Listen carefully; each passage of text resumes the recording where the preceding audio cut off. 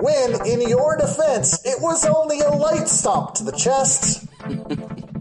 It's That's So MLS, a North American soccer podcast with myself, Andrew Bates, and Nick Thornton. A joyous little romp on the chest of Johnny Russell. That earning surprise.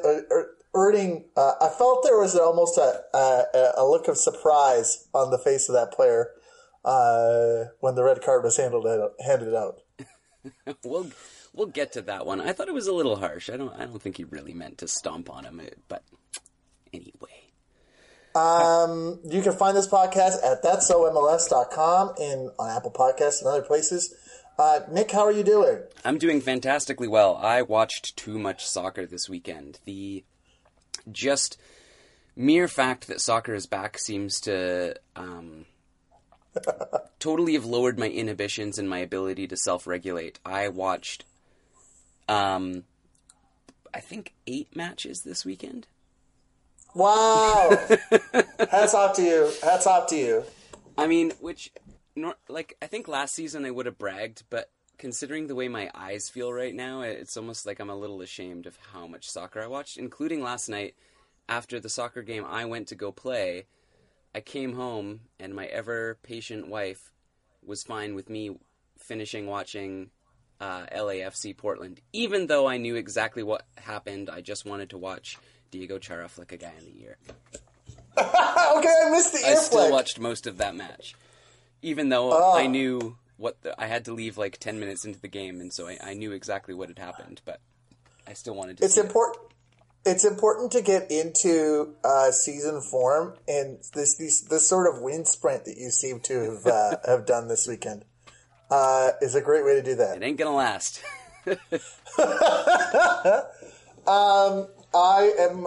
You may be able to see it on Skype, but for the listeners, I am wearing. This is an exclusive, a prototype of the new jerseys that are to be worn by a Canadian women's national team in the upcoming Women's World Cup. It is a little bit different because it is a practice jersey I bought out of the back of a dude's car last year from 2009. But it's a logo on a white shirt, so it's pretty much exactly the same. Oh, yeah, there's not been, for the kit nerds out there's not been a lot of love this year. Man, every kit reveal is just like, looks like somebody's printer quit working, or it's just like, ooh, this is what we call off-white. I think the most silly thing about that particular reveal is that Canada was just in this Algarve Cup, and they were wearing all black jerseys throughout the course of the competition. And it's like, okay, well, they've just signed with Nike. Like, are they going to have something with red in it? And I don't know if this was being sold as like I don't think these were being sold. The black jerseys were being pitched as like sort of the final product. Mm-hmm. So it's like, I love this idea that it's like, we can't in any way reveal our brilliant upcoming idea. We have to send you out in generic black jerseys because we are in the lab. Quiet. We are in the lab right now making our masterpiece, a blank red jersey. It almost feels like, like 2 weeks ago in the Nike factory, they were like, "Oh, Harry, you got any colours? You got the colours ready to go for the kits?" "Oh, sorry, boss, I forgot. Was I supposed to order colours?" I don't know why there's a Nike sweatshop in England in this version of events, but just leaves something to be desired on the old kit designs this year. But here we are. No doubt. What of those 8 matches? Which are the ones what tickled your fancy? It was a good weekend for soccer. There was a few results in games that I think I was expecting a little bit more out of, and maybe the result went the way I expected it would, but not really much in the game. I thought where we could start would be, I think, one of the big talking points this weekend, and maybe where we can start with a little bit of controversy, is the Atlanta-Cincinnati match. Right. Now, on the face of it, a 1-1 draw doesn't seem like that would be your game to start with or the game to talk about. But a lot of people were really surprised by this result. Not so much because of the game itself, but because of just the increasing pressure on Frank de Boer after some pretty poor Champions League results. You know, there is this issue that MLS clubs playing Champions League teams, the Mexican teams already have, you know, like 7 to 10 weeks under their belts and are sort of firing on all cylinders by the time MLS gets to play them. But there's not a lot of love for old Frankie Boy in his new role as head coach in Atlanta. But I want to talk about the game first, and I'm interested to know what you thought of this overall game. Okay, so the key thing, it's almost like this. The start out is such the ordinary script for Atlanta.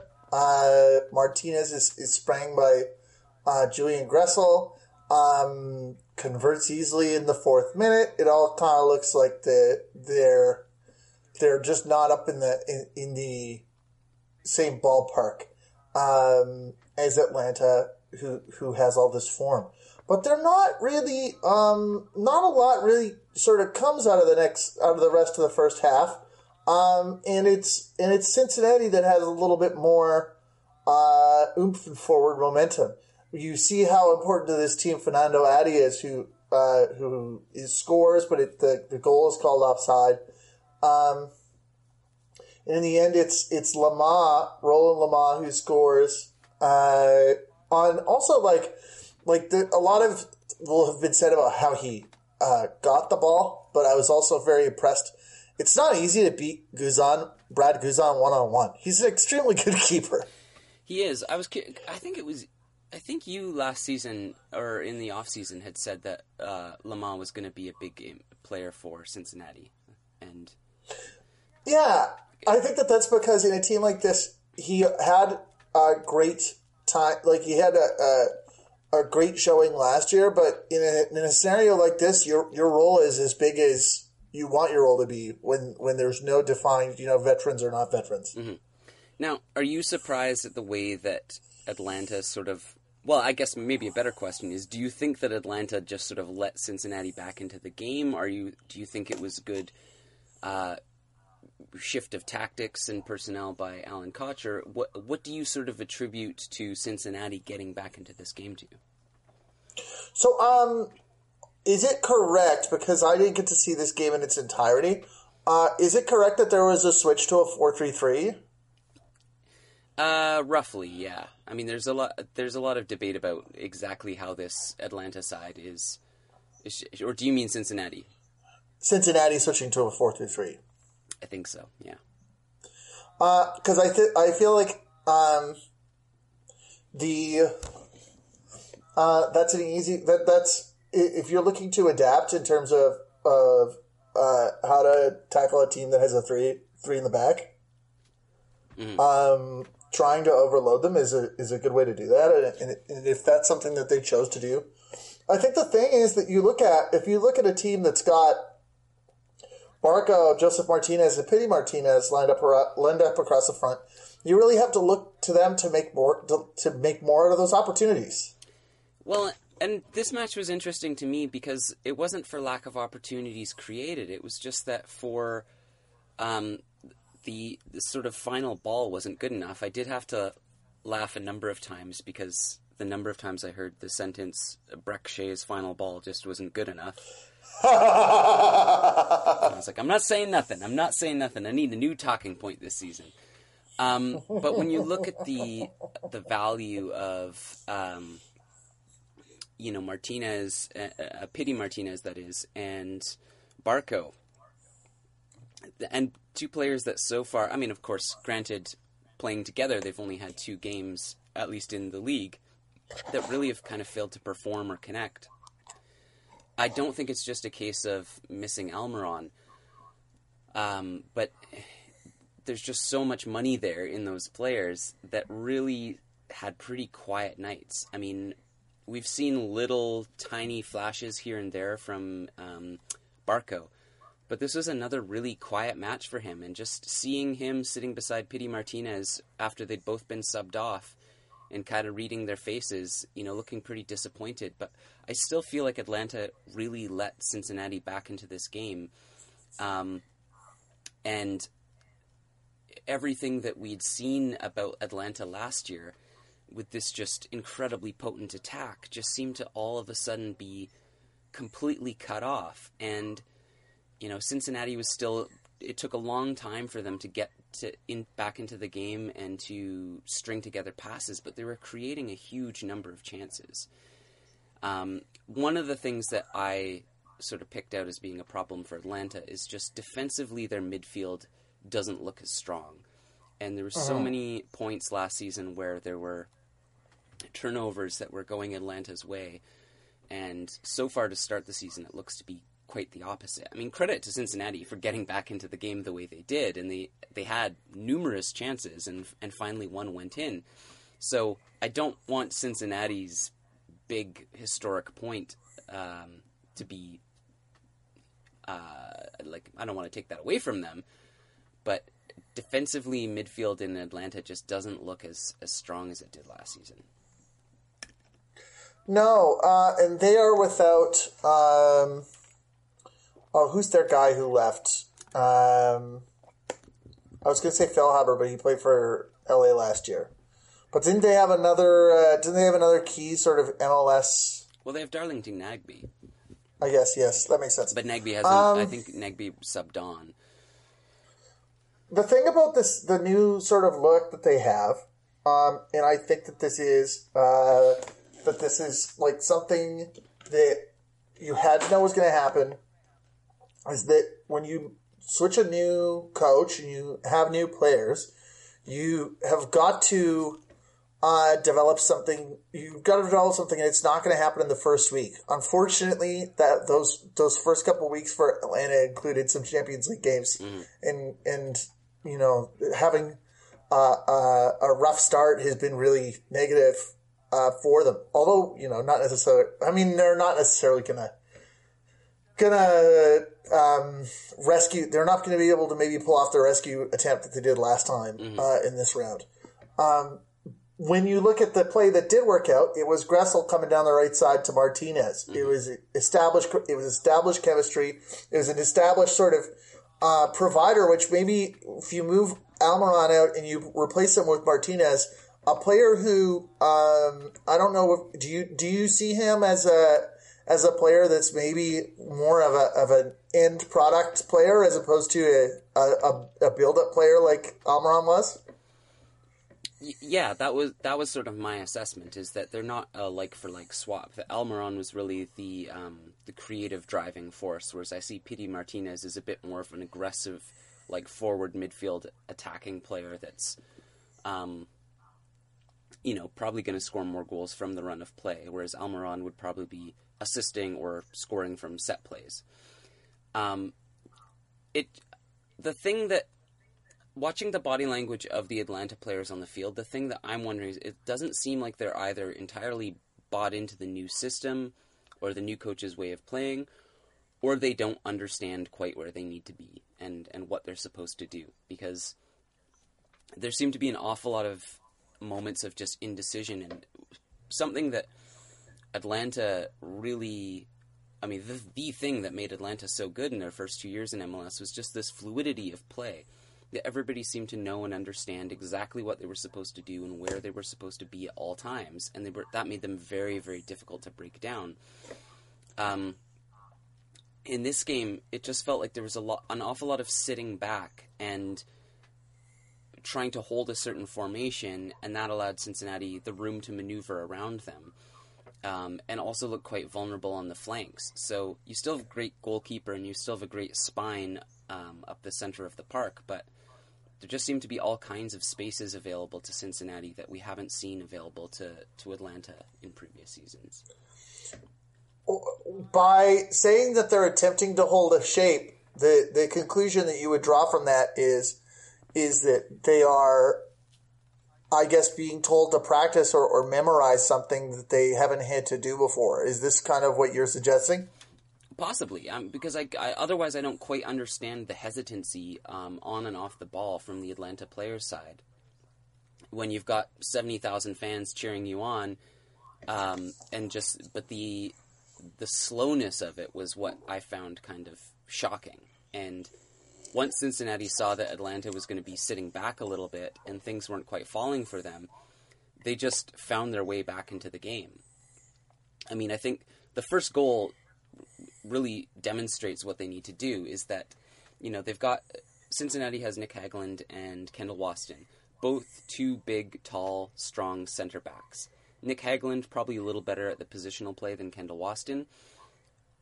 Keep the ball on the deck and dribble around these guys. There's definitely ways to score against Cincinnati, as we saw. Instead, it felt like Atlanta really overcomplicated things and was trying to cross balls into the box, which is like, this is not the kind of game you want to play against these two center backs. But overall, it just really looked like Atlanta's hearts and minds weren't into it. I think that as we discussed, Frank de Boer's, the benefit you get of having him in there is not short term, it is long term. It's tough when you have a team that is so young and got successful so early that it's hard to have any sort of memory of the boom bust cycle. Yeah. But this is not a coach that you get to,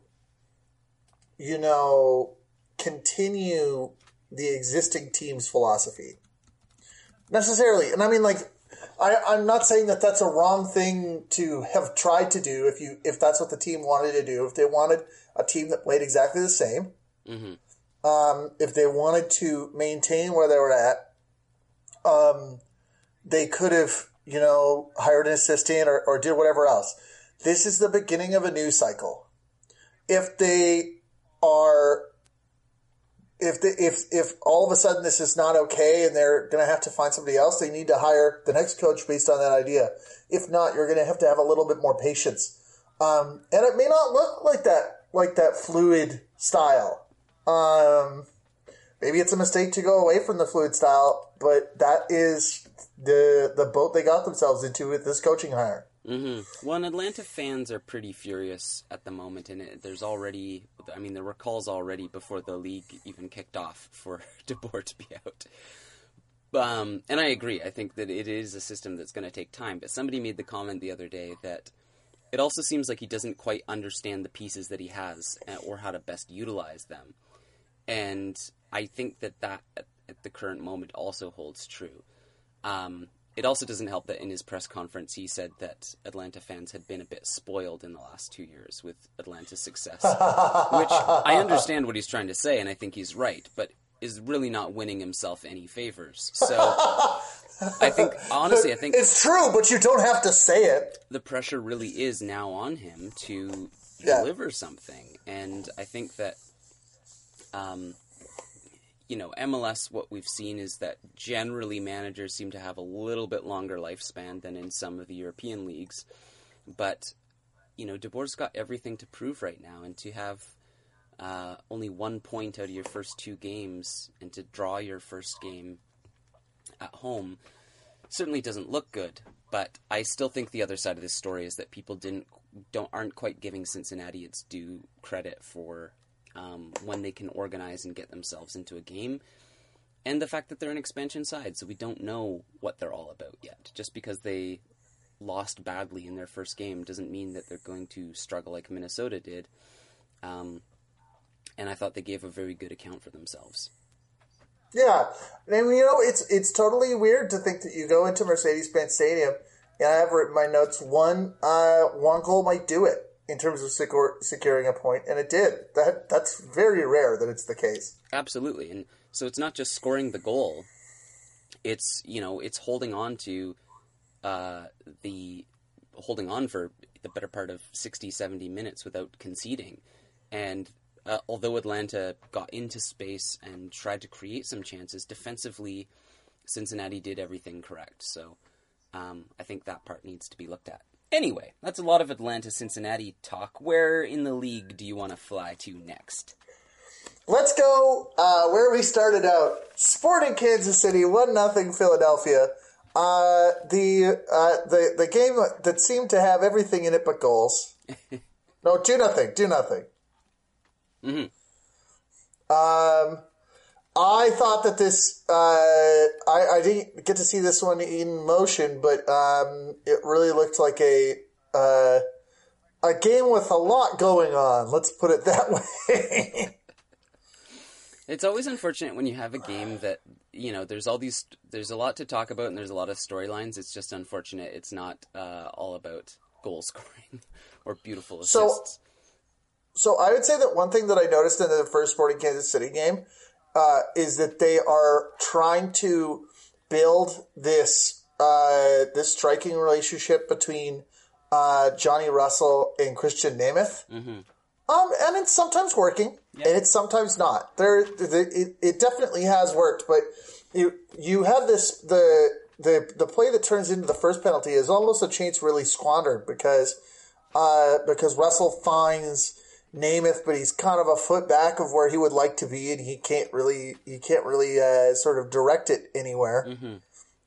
It just so happens to turn nicely based on what he's eventually able to do at Sporting Kansas City. Gets that opening goal early in the 11th minute. Then you go back, and there's a penalty kick as Sporting Kansas City concedes a handball. And I suppose it is a handball, except it's weird to think of it's weird to think of like calling somebody on a handball when what could they possibly gain by it being a handball? Because the defender is between the ball and the goal line, and his back is facing away from the goal. So he's facing kind of back towards the corner. Mm-hmm. And the ball hits his hand and goes out over the goal line. I guess it kills the play, so that's a positive. But if you're measuring people's intentions when it comes to handball, it's not like he stopped a ball from going in the goal. It just kind of volleyballed out into space. Yeah, I agree. I think it was. I mean, I think it's an okay call. I think it's a little bit unfortunate for Philadelphia. And the thing for me in this game is that, Sporting Kansas City, again, with some Champions League action, has been stretched a little thin and isn't quite firing on all cylinders yet. I thought Philadelphia was just kind of unfortunate in this game. Both to the penalty in the 11th minute, which basically now it means Philadelphia's got everything to do. The sending off of Fabian for stomping on Johnny Russell. A lot of people have said that, he looks like he's trying to jump on him and he could have moved, but I don't know. I think that for most players, they're not trying to jump on someone in that way. What goes up must come down. And then the own goal is just, a case of your defender trying to come in and help out the goalkeeper, but, that ball isn't really all that threatening into the box, and, he's probably better to just let his goalkeeper deal with it, but instead, Jack Elliott gets a leg on it and redirects it into his own net. So, I thought overall Philadelphia played really well, and they're going to be one of those teams we just need to see more games of theirs to really understand what they're about this season, because I thought Kansas City got a little lucky this game. I would definitely agree, and I love the theme in this game, both of Tim Melia getting the penalty save on that early penalty because he's the best, and also Austin Trusty, who conceded the handball early on, having this sort of beautiful goal line clearance. Mm-hmm. That absolutely could have saved a goal. So there are so many times where goals could have been scored but weren't, out of sometimes heroism, but also sometimes sort of like hijinks. In where Sporting Kansas City got lucky, I think, is I really don't think they did much to capitalize on having that red card. No, No. They did look a little bit cautious in their play, and I must assume that's just because they've got more matches to play. They've got other work to do. So I was kind of disappointed by this one. I'm still, I'm waiting to see Vermees in full tilt and what his team can do, because I think they're going to be a very potent attack, and we saw how good they were last season. So everybody. Well, maybe not everybody, but I'm excited to see what they're going to look like when they're firing on all cylinders, but not quite there yet. And just kind of unfortunate for Philadelphia, but one of those ones where the result kind of doesn't tell the full story. One game that I think is refreshingly simple from that perspective is Houston-Montreal. Montreal does what we know it to do and know it to be capable of, with this beautiful goal early on from Safir Taider. Yeah. Just like he is, just like I had in my notes strolling at the end of the cross to put it in, but like he was just like hanging out here. He was basically doing the Sonic the Hedgehog waiting animation. And where he's got, and where was he hanging out, Andrew? Where was it he was hanging out? I believe it would be the far post. Prime real estate in MLS. The far post, indeed. Spacious backyard, that far post. So we know Montreal is great. We know they have players that can score, and they did so. But after waiting after sort of having that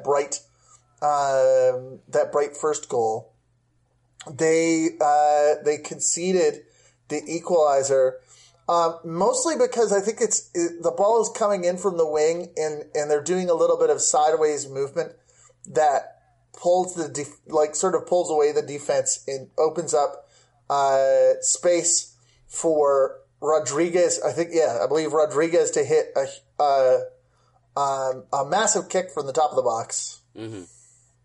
To get that equalizer. And then that's 2 minutes later. So it's like you have this great flash of quality, but Houston displayed a lot of focus and concentration by not only coming back to reply right away, but also by getting the winning goal late on through Mauro Manotes again. Is able to capitalize on a great ball from Romel Kyoto. Yeah. I mean, that goal from Rodriguez is just like, there's players, Montreal sees the threat, they try to close him down, Rodriguez takes it and just blasts it. I mean, that's such a wonder strike. Evan Bush guesses right, but just sees it kind of too late, and how do you react fast enough to that kind of laser of a shot? So I thought here Montreal had an okay game, but I think they'll be very frustrated that their marking was just a little lazy in the second half. And that second goal especially, it's the center back's just not watching his man. And they know the ball's coming into the box, and you've got a challenge for that kind of ball. So Houston still, to me, looked kind of defensively shaky at points. So I don't think we're going to see a massively different Houston than last year, a team that is beatable but just can also punish you. The big thing that I think Houston has going for it is just that they can score goals from pretty much anywhere, that they've got 6-7 players that have no problem banging in goals, as well as the pace that they have and the speedy strikers. So it's a great start to the season for Houston, but I think Montreal is going to be pretty disappointed that they didn't get anything out of that game. Especially because they looked so good in the first match. Absolutely. A team that looked good last week, still looks good this week, is Seattle, who got their 2-0 win over Colorado. Mm-hmm. Colorado coming off of, I think, I think that people have had hopes for them coming into the season, and that crazy snow game last week was interesting, but didn't necessarily prove much one way or the other. They looked a lot less threatening here. Mm-hmm. They sure did. Part of that, though, is because Colorado played quite well. And this was another one where I felt like the result doesn't quite tell the full story. I thought Colorado did exceptionally well.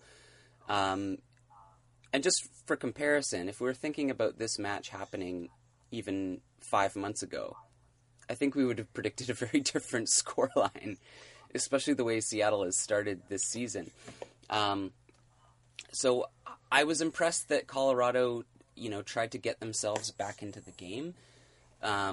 But they just sort of have the stuffing knocked out of them so early on that they've just got so much work to do away to try to get back into it. I was really surprised that Seattle didn't go up, 4-5-0 in this match. And the finishing wasn't quite all there, but credit to Colorado for finding a way to just sort of hang on into a game that they ultimately got nothing out of. And I definitely thought you saw some decent attempts from Andre Shinyashiki, who was one of the goal scorers last year, or last week. So he clearly has got some quality to him. The goals, as you alluded to, both came on the 5th and 8th minute.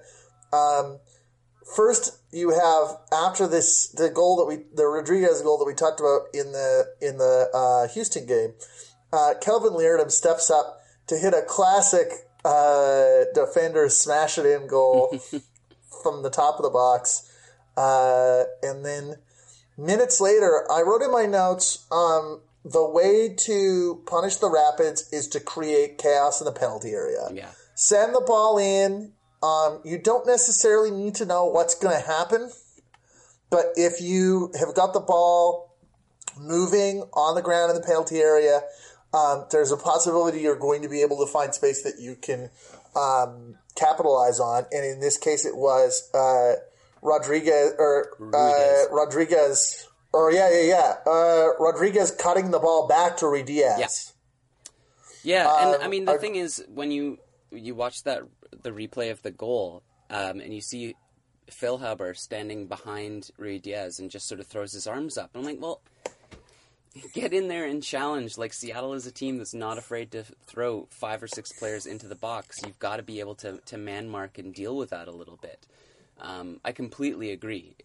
As good as Colorado has gotten and as many changes as they've made, defensively they're just not organized enough at this point. So, yeah, throwing bodies in. And Seattle knows all about that in terms of just overpowering a team and having 6 or 7 attackers that a team has to defend against. Again, I'm still a little surprised that Seattle didn't quite get more out of this one. I mean, they got the 3 points, so I'm sure they're happy. But the second half especially, really allowed Colorado an awful lot of time and space to get back into the game. But I also think, the days of Colorado just being a pushover certainly seem to be a distant memory now. And that's not the attitude they have going forward. And I think it'll be a good sign for their coach that, they went into hostile territory and, okay, they walk away with no points. But they're playing against one of the league's best teams, one of the most potent attacks. They go down 2-0 early into the game, and then they're able to defend, create chances for themselves, and they don't just give in and give up. And that's what's going to be important in games going forward, is that you saw Colorado beginning to work its system out and have players grow and understand each other. I mean, at that point, it's like, okay, well, treat it like a practice then. If you're not going to win here or get a point, at least build that team chemistry. At least don't just give in, so that you've got something to build on for the next match. And I mean, even if it is kind of in the same way that you talk about it as a practice game, once the goals are kind of decided this early, even if it is sort of a performance lacking somewhat on behalf of Seattle, you've got to look at it as, or perhaps that's a gift to Brian Schmetzer. To be able to have a performance where he can say, like, oh, here's what you guys need to work on, without losing any points. Yeah, absolutely. But a good scrappy match. I was pleasantly surprised. I mean, I watched this game and I thought, after that second goal, I just went, well, I guess Colorado's back. And they steadily grew. I think they did the right things. They just look much, much cleaner in possession as well, much better defensively. So I think there's something there. Playoff contention, maybe not, but I don't expect to see this team, dwelling on the bottom of the table all season either. Absolutely. A team that rebounded from a first week draw is Columbus. Mm-hmm. Who popped back from a 1-1, went into New England and came away with 3 points with a 2-0 victory thanks to Gyasi Sardes. Yeah, 2 great goals from him. New England kind of still looking flat. They're hard to get excited about this season. There just really seemed like not much in this game for them. They had a couple of chances. But this was sort of like the Columbus of old, when we saw them last season. Just be able to get those 1-0, those 2-0 victories to climb up the table. Zach Steffen, obviously a huge influence into this game by blocking a penalty.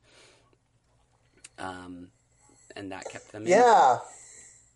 That's something I definitely was thinking about in terms of one thing that we hadn't focused on a huge amount is this really unique situation in terms of a goalkeeper starting the season knowing that he's going to leave halfway through. Mm-hmm.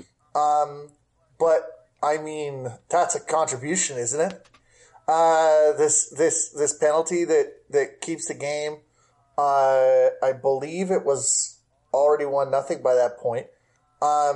So you kind of have to look at it like, well, if at the end of the year they're 3 points out of a spot or 2 points out of a spot or 2 points into a spot, you know what I mean? Like at the very least, this is a player who still has a lot of focus and is trying to do his best to contribute. Which is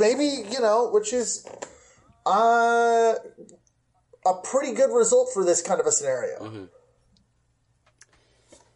Yeah, absolutely. And of course, that's something that we'll just have to wait and see what happens and how Columbus responds without Zach Steffen. But I think there was sort of too much made of this idea that he's going to be distracted or that he's overrated.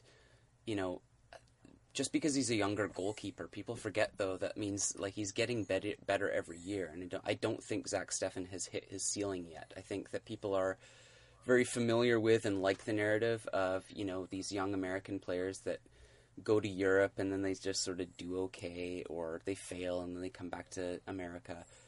But I think we are in a new era, and Zach Steffen is in that mold of a different class of player that I think he's going to go there and have success. Is it going to be at Absolutely. Manchester City? Possibly not. But he's the real deal, and he's gotten much better, and I don't think it's giving him enough credit as a professional to think that he's going to come in and have a crap first half of the season with Columbus. He also basically got an assist as well on the second Zardes goal, because that play is really out of his goal kick. That's true. I would say that I have utmost confidence in Steffen. I thought he's great. I think he's still great. It's less about him specifically and how he would, and like I thought that it's a failing on him as much as it is like goalkeeper is not like a left back or a striker where you could put somebody in for one game or you could put somebody in for 10 minutes and then take them out. Like it's almost like a job like a captain or like a coach sometimes when you start the season as a number one goalkeeper. Absolutely. And you'd say the same thing about a coach in a similar situation. Yeah, one is comparison. I mean, imagine Sporting Kansas City without Tim Melia. Right? Like it's just such a key component of that squad. So that is where it's going to be interesting. It's good to see Columbus put on a good defensive effort. Because that's something that we certainly saw last season that gave them success, is that if they're not winning, then they're not losing. But, it wasn't a terribly interesting match. This is one that I missed, but I can't say I really missed it after I went back and watched it. It was sort of like, it was a so-so performance. Columbus still finding their feet. But huge game from Zardes. And just, I'm not going to get tired of the fact that Zardes just got thrown under the bus by LA Galaxy, and here he is living his best life in Columbus. Now, when you were talking earlier about games that you expected to be a little bit more spicy than they ended up being, I don't have a lot to say about New York City, DC United, but I feel like that's probably a game you were thinking of. It definitely was. That is one where, I didn't have a ton of plans to rearrange, but I definitely rearranged plans to watch that game. And, I do have a couple of maybe interesting things to say about it, but really wasn't much in this one. I promise I'm just going to say it this one time and then I'll let it go. But the pitch at Yankee Stadium just looked so horrendous. It's embarrassing. It's just so embarrassing to watch teams play on that pitch. That they're basically avoiding a whole third of the pitch because you can see the sod moving around on top of the dirt underneath. It's just... Oh, dear. I saw that. I think you did post. You posted a picture, or no? You retweeted, you posted something. Yeah, I do think, and I was just like, "Yikes!" Especially yikes because the Major League Baseball season hasn't started yet. This is the best it's going to be. I think partly it's because it's winter, is a little browner than usual. And that didn't help appearances, where it doesn't necessarily mean the quality is bad, but certainly the way that players are sliding around. The other thing that it does is it slows teams down, because similarly to when Portland and Colorado were playing in the snow, you have to take smaller steps, because if you're taking huge strides on turf that's moving around underneath you, accidents can happen. My main takeaway from this match is a terrifying concept. Yeah. Is New York City makes very few mistakes, and that part was held over from last season. And DC make up for the mistakes that they make. And those two things combined canceled each other out for the 0-0. This game for me was really Bill Hamid versus Sean Johnson. It was goalkeeper versus goalkeeper. Absolutely. That's the other reason for this. So it wasn't that there weren't chances or good chances. It was that both goalkeepers put on a show. I had down here, there were no ideas present that were better than either goalkeeper. Yeah, exactly. I would say that my two cents is that DC put some nice combos together, but couldn't get anything past Johnson. And I got this sense near the end of last season that when you watched New York City, it was a little bit like watching everybody play for themselves in a way. Yeah. Because of what a central talent David Villa was, but also because, anybody else that's trying to stake their own claim as a star in a team is kind of executing their own plan. Mm-hmm. And I think that is still the case because you saw a lot of great stuff. You saw a lot of great stuff from Alexander Ring. And it's not like nobody passed to each other, but I just kind of felt that the efforts were still individual. Mm-hmm. Yeah, it definitely... The thing that I think helps DC out of situations like these is that they play so well as a team and help each other out that when they make mistakes, they cover for each other. New York City, individually, each player, I think, possesses enough talent that the mistakes aren't necessarily made, but they don't really have the chemistry going forward to create a ton of goals. And I feel like, they'd been kind of lucky in previous years to get some, fortunate free kick goals. And, obviously, when you have David Villa on your team, that helps. And that was always really the question, is just sort of like, what do they do without a really high-profile star player that you can expect to score every other match? Because that was kind of the thing pushing them forward. But as a unit, they've never really been a hugely successful collective. So the chemistry's not there, but I think the basics of just the way that they set up the team and how they defended, I thought was, there's a reason why they held DC to 0-0, and DC's a pacey side as well and a crafty side. So ultimately, this one for me is still 3 points to each goalkeeper. 1 point for each team. The Chicago Orlando game to me was a sort of a study in seeing how the new arrivals were doing for each team. I think that given what a high profile player he is, Nani has kind of gone sort of flown under the radar a little bit because I think he's still building a little bit of chemistry, but it certainly has seemed like he's been pretty good in the first 2 weeks. Yeah. For Orlando, I loved seeing this. Dom Dwyer scores the first goal after I have it here. Dwyer pranks Oste with a chip after Oste's defender leads him for dead from a ball that he got from Nani, and it's like absolute gourmet service. Dwyer turns around with this grin on his face like he's just dined on prime rib getting this ball from Danny. Yeah. No, I think that, how could you not have that look on your face after the last season? Dom Dwyer is such a great player, and to just be so left alone and left out to dry last year, I'm sure he's happy.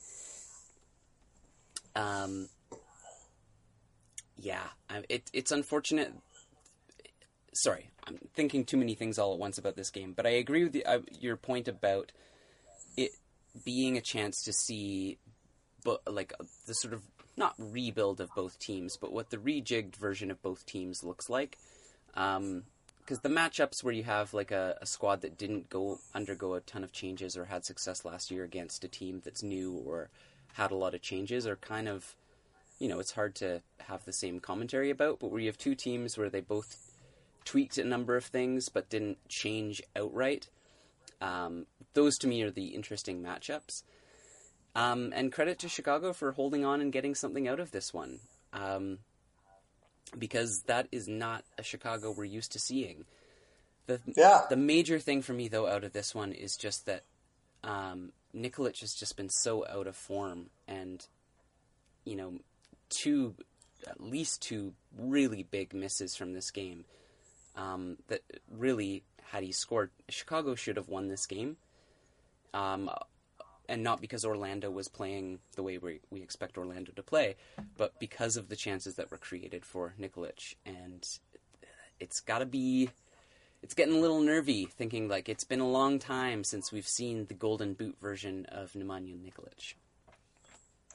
I think that's it's interesting that it's kind of a pattern among MLS strikers, which is at least in recent years. You see a Wondolowski or a Kamara or a Javinko have like one. Well, maybe Javinko's a bad example, but like, you know what I mean? Like one big Golden Boot year, and then like 4 normal seasons. Yeah. Because it really, I feel like, everything was there for him. And it was just the finishing. Like, really, he got into the right position. Chicago looked very aggressive going forward, which they haven't in previous seasons. They've added pace to the wings. Overall, they're looking good. It's just, but if your star striker can't put the ball away, and those 2 chances earlier on are just... all he's got to do is tap it in, basically. Clearing space for I think a lot of people's sentimental pick, CJ Sapong, who came along I think quite late in the off season, and is just finding success here, as you would expect. Chicago doesn't have a terribly different style of play from Philadelphia. CJ Sapong is a great striker, but he's also not a complicated one. He knows where to be. He knows what spaces to get into, and he also has the finished product he's able to deliver. And so that's going to be such a huge thing for Chicago this season, and maybe get them into the playoffs, is that last season we'd see them give up games like this and come away with nothing, whereas with CJ Sapong on their side, they can play not extremely well and still walk away with a point. So I think that if Chicago can tighten up some other things, then they could have a real run of success. A team nobody, I think, was super expecting to have a strong start is Minnesota. In whether or not it's the teams that they've played right out of the gate, they again went away and snagged a big 3-0, and they snagged a big 3-0 win against San Jose. Yeah, and just a painful game to watch if you're a San Jose fan.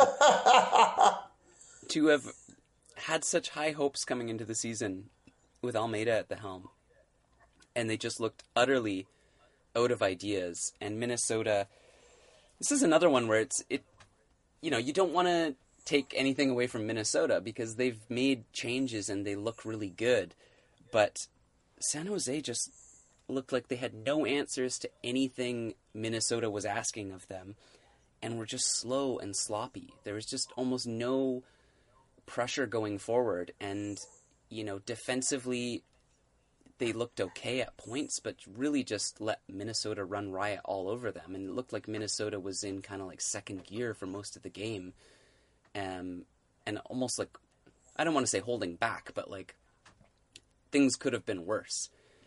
And speaking of managers under pressure, you wonder how long San Jose puts up with Almeida, because so far nothing looks to have changed. And it's different from Atlanta, where you can say like, oh, be patient and these things take time. But San Jose's not building on success here. And they've made changes, but they didn't make any major signings. They haven't really overhauled the system. All the problems that were there last year still seem to be here. So how much time do you give it? I think that the huge failing with this, and the thing that you just can't let continue, is sending Wondolowski to the moon alone. Yeah. He was out there up front, and I feel like that's the thing about like when you say like how much time do you give a coach in this scenario? Maybe it's to the window, because this is the choice that was made, and it doesn't seem to be working. And if you don't have the players to sort of come back from that, maybe the answer is to find a manager who will get one, or just like if this is the idea, I don't know that it's going to find a lot of success between now and then.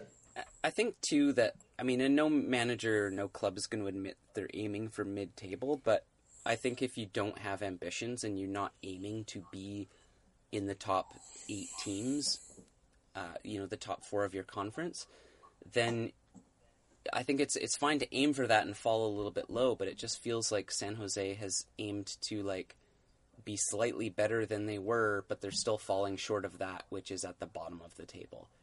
I'm just really struggling to see where the bright spots are going forward. Now, they've been able to keep players like Danny Hosen on board, and Vako. Like it's not like they don't have attacking ability, but defensively they still look pretty shaky. And like you say, just sending Wondolowski up there and hoping for the best. Sure, he's going to grab his 12, 13 goals this season, but like we're not here to just get Wondolowski to break a record. Yeah, that's a great point. You might note that Denny Hosen wasn't there. He was on the bench for that. Oh, that's right. Yeah, I wondered that in the game why he didn't start. I think he came on later. Another sort of lopsided result was LAFC in Portland. This is a game that you were maybe you might have hoped a little bit better for Portland, but LA just lit them up. They sure did. Although, part of the reason, so I had to head out to play a game of soccer 10 minutes into this match, but I came home and was able to finish up and see the whole thing, is that really it looked like Portland could have gotten so much more out of this game, and Portland had chances. They get a goal and they look good for most of it, but LAFC just, as they do, have a quick run of plays that just overpowers them, and including little moments of individual skill. So it's great for LAFC, and they looked super strong, and they looked as good as they have since they've been in the league. But Portland, to me here, I don't think they need to really worry too much.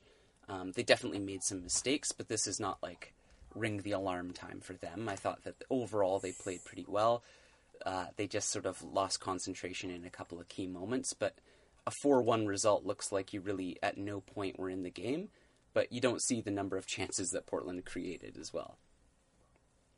I guess that makes sense. I think that I'm just checking to see if they had anybody missing. I think that this lineup that they have with Abobasi in the starting role puts a lot of trust in him. Mm-hmm. And he delivered on it with his first goal. But I think that that's just, if I recall, he was kind of used in a little bit more of a supporting position last year. So yeah, and I'm all in favor of putting trust in young players like this to try to get the best out of them. But he definitely seemed to kind of, I feel like, yeah, I mean, he's going to score a lot of goals this season, but scoring multiple goals in a game, I'm not so sure. Like, the finishing isn't quite there. That final product, that sort of polish that really needs to be there. Mm-hmm.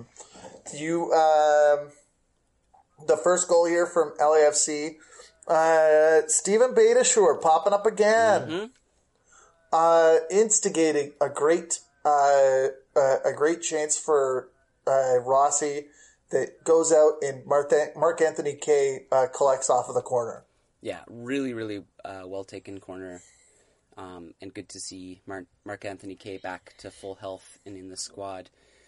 And I don't think overlooked by LAFC fans, but I think elsewhere in the league, a player that's been a little bit overlooked as a really key component. It's easy to look at the Rossis and the Velas, but him and also Diamande, as it turns out, really critical pieces for LAFC as well. They're going to be a tough team to handle this year. Absolutely. I think that and maybe this comes down to the concentration as well.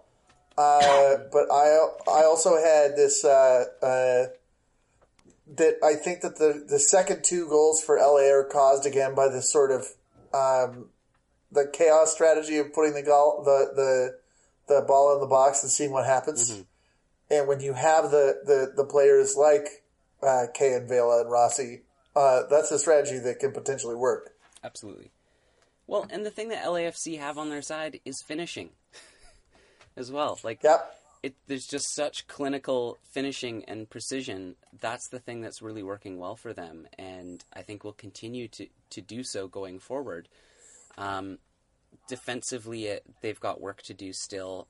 Set pieces seem to trouble them at times, but Portland, if they had the same quality of finishing, this game could have been 4-4.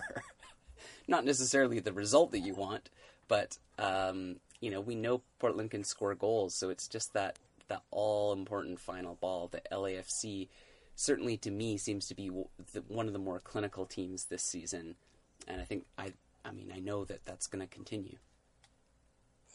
Dallas and the LA Galaxy.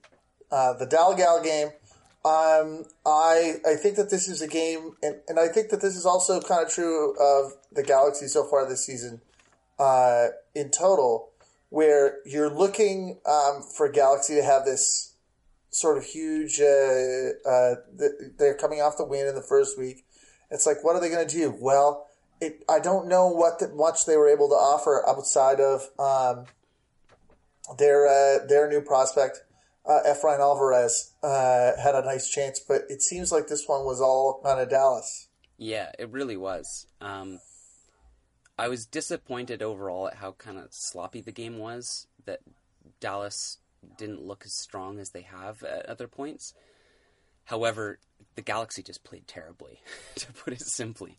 And, you know, it's not a surprising result. It wasn't a great game, but LA looked really, really strained. They were without Alessandrini and without Ibrahimovic, but we can expect that that's probably going to happen multiple times this season, and they need answers when they don't have those key players. And as we've said many, many times, is investing such big money in older DPs isn't necessarily the best strategy if they can't play every week.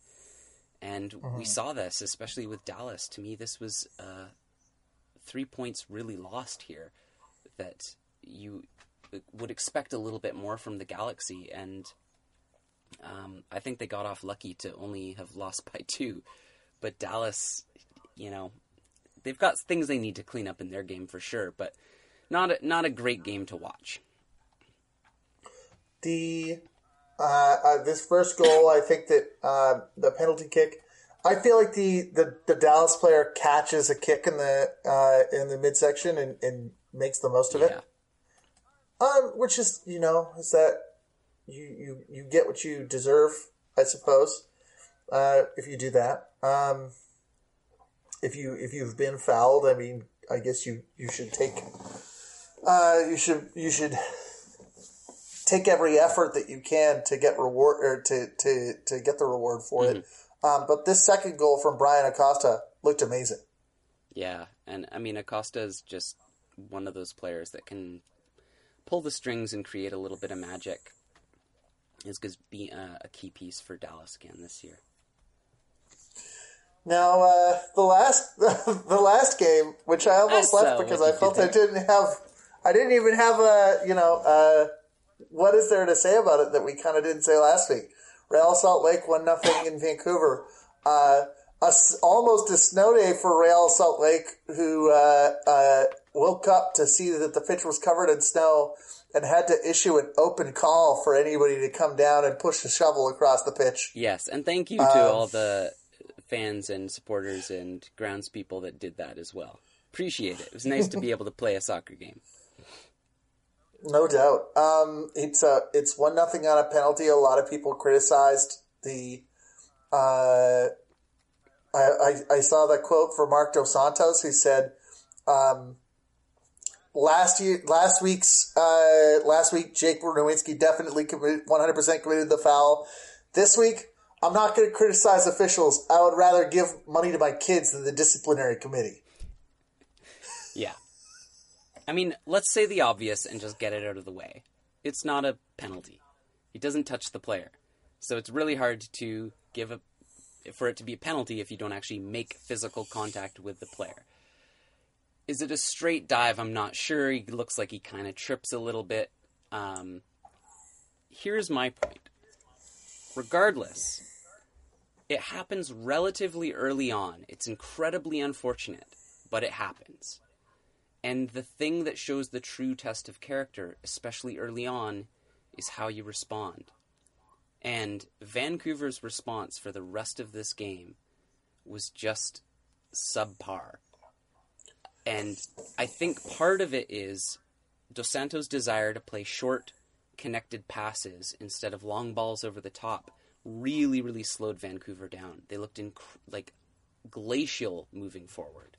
So defensively, I thought, for the most part, we did what we needed to do. And I thought Nowinski overall did okay. But just moving forward, it wasn't good enough. Especially in the dying stages of the game, I found myself leaning in towards the television thinking, make that push. And for the last, I would say there was, 4 minutes of injury time. Mm-hmm. And 3 of those 4 minutes were RSL in the Vancouver third. Yeah. Which is the best defense that you can come up with. But it represented this sort of lack of push late on for Vancouver, and whether or not it's because, like you say, like I think that, balls over the top versus these short passes. Last week you kind of said that the when you resorted to the former, it was a form of panic. Mm-hmm. So maybe this is another scenario where they're trying to learn something, but they're not quite good enough at executing it yet. No, and there's just no urgency to the sense of play. I mean, one of the great things about MLS is there's so much soccer on the weekends. And this is one of those games where, unfortunately, I was like, well, thank God there's another soccer game after this so I can watch an actual soccer game. I thought RSL, for their part, too, overall didn't play very well either. I was actually surprised at how disconnected they looked because I thought that they really could have punished us a lot more. Now, credit to Vancouver for their defensive shape and being able to keep it at 1-0. But, outside of a couple of chances, Inbom Hwang is the real deal. That kid is a baller. Yeah. No doubt. And it's not just about, the fact that people are still talking about potential. He's there in terms of what we need. If there's further potential, that's amazing. The trouble for me right now is still that the striker system's not working, and there's a disconnect. And I'm just going to say it, Montero's not the right fit for this system. I think he's going to score 7-8 goals this season. Ardiaz, I feel a little bit more optimistic about because he gets himself into some good spaces and is a little bit different, but I still think there's a key attacking piece missing from this squad. And the lack of goals is really concerning because if we're just going to rely on set pieces to get us goals, we've seen how that plays out, and it doesn't necessarily get us where we want to be. What do you take away from this and the Whitecaps 2 games into the season? I think that even though Wong is the real deal, you really have to kind of look at where. We were talking earlier about the role that Almiron played and what they're going to do kind of without that. I feel like Inbom might have that level of, or almost a similar level of quality. Yeah. But they just have to figure out where he's being placed and who he's feeding to. Mm-hmm. And that kind of isn't there yet. Our days is great. I don't know. Is it suggested that he's coming off the bench because he's still trying to get fitness? I think he's fit. I'm not sure. I haven't heard anything to suggest otherwise. I think it's just that they don't necessarily have a formation where they have 2 strikers. It was interesting that Montero and Ardiaz were on at the same time, but I'm not sure what the reasoning was there. I thought it was interesting that to not put Tybert in as well, because Tybert's a player that does create a little bit more urgency, and we know he's good on the ball. We know he's good box to box. We know he can move players up the pitch. So I thought it was interesting to not put him on, and I'm not quite sure Dos Santos' assessment of their performance. To me, I'm like, I don't know how you watched that last 30 minutes and thought that your team was playing well. I guess in his case, he's a player that missed a big chunk of the preseason with that injury. So perhaps it's a scenario where if you're not feeling super confident, maybe you do kind of take him off at that point. The important thing I didn't see, was there an injury to PC that caused him to come off at the end of the... Yeah, I believe he got a finger in the eye. Oof. Apparently he's fine. That's so good. He's fine, but he couldn't open his eye, and that was causing problems. Well, that's another thing then to think about in terms of when you talk about this last 30 minutes of the game. The Whitecaps' last sub was our days on the 70th minute. Mm-hmm. So he really didn't have an option. Yeah. He couldn't have, because he had to use that substitute defensively. There wasn't kind of an opportunity to bring Tybert on. So maybe that's one sort of reason why he didn't see it, or maybe there's just sort of a fitness issue. still really curious to see what happens with the armband. Mm-hmm. I wasn't able to track what happened with that one specific, or what happened, who was wearing the armband in that game. I think it was Arise. I was watching it on a TV with no audio, so. Oh. Yeah, well, the interesting thing was at halftime they announced that also with a left back injury that they also acquired another fullback. Is he left back or right back? I've forgotten. Oh, the yeah. 25-year-old defender, Ali Adnan. Yes. I think the people are positive about this. It's a strange announcement to make during a game, but yeah, we've only got him for 4 months, so it's a loan, but it certainly, I think, will help create things going forward. However, my point is is that really the problem that we have right now? Like, defensively, I think actually we've been okay, but it's the scoring goals piece, it's the creativity up front. It's going to take time to gel. For some reason, I get a feeling that when I look at the front three, I'm just going, I don't see it, and I don't see how that's going to be a lethal weapon this year. When you think about upcoming against Houston and then Seattle, I got to be honest, I'm a little afraid of both. It's true. I mean, that's okay, let's not slander Minnesota, because Minnesota have started strong. But if you compare those two to Minnesota and Real Salt Lake, this is not easy, but this is not the harder part of those 4 games. No. It's really not. I mean, and that's the thing, right? It's if we're going to be going to Houston next. If we can't score some goals there, Houston's going to punish us. Defensively, hopefully we're a little better, so maybe that's a draw. But I'm really not looking forward to welcoming Seattle into BC Place, because I feel like they have a really good opportunity to just tear us to shreds as things stand right now. Well, maybe this is where acquiring a new left back will help. Although there was didn't Glass City say that there was an agent around here? Maybe that there was an agent who represents him, sort of hanging around training. One of these days, maybe it's sort of like a transitional move to help out the player. And we've talked about kind of what is going to happen with the Alphonso Davies money. I think that there has been wide-scale investment throughout the pitch, and they have brought in some key designated players. Mm-hmm.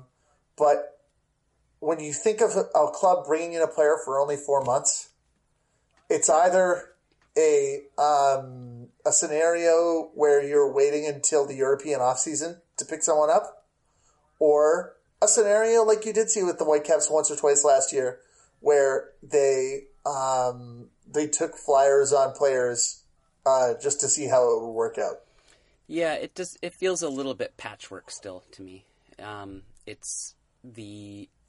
I see all the individual pieces and potential there, and I get, the common refrain here is that, we're building for the next 5-10 years. We're not building for necessarily just year one, but it right now it feels like, just these random sort of pieces scattered around the field that aren't able to connect yet. And, with the lack of physical players on our side as well, and height forward, it still feels like there's a big attacking piece missing.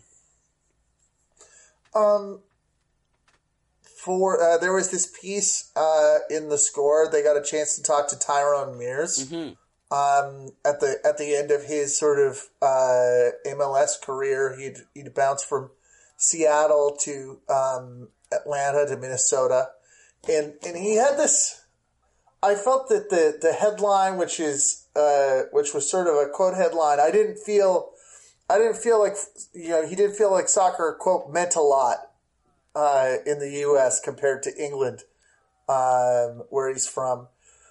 And that was a little inflammatory, but I think that the interesting thing that I see in something that I'm not sure is if it's a bad thing or maybe actually a good thing is that he was used to receiving far more abuse and criticism from fans and other players when a team lost. Like he was like, I expected, you expect that people are going to be absolutely furious at you. You expect that you expect somebody to run on the pitch and punch you in the jaw.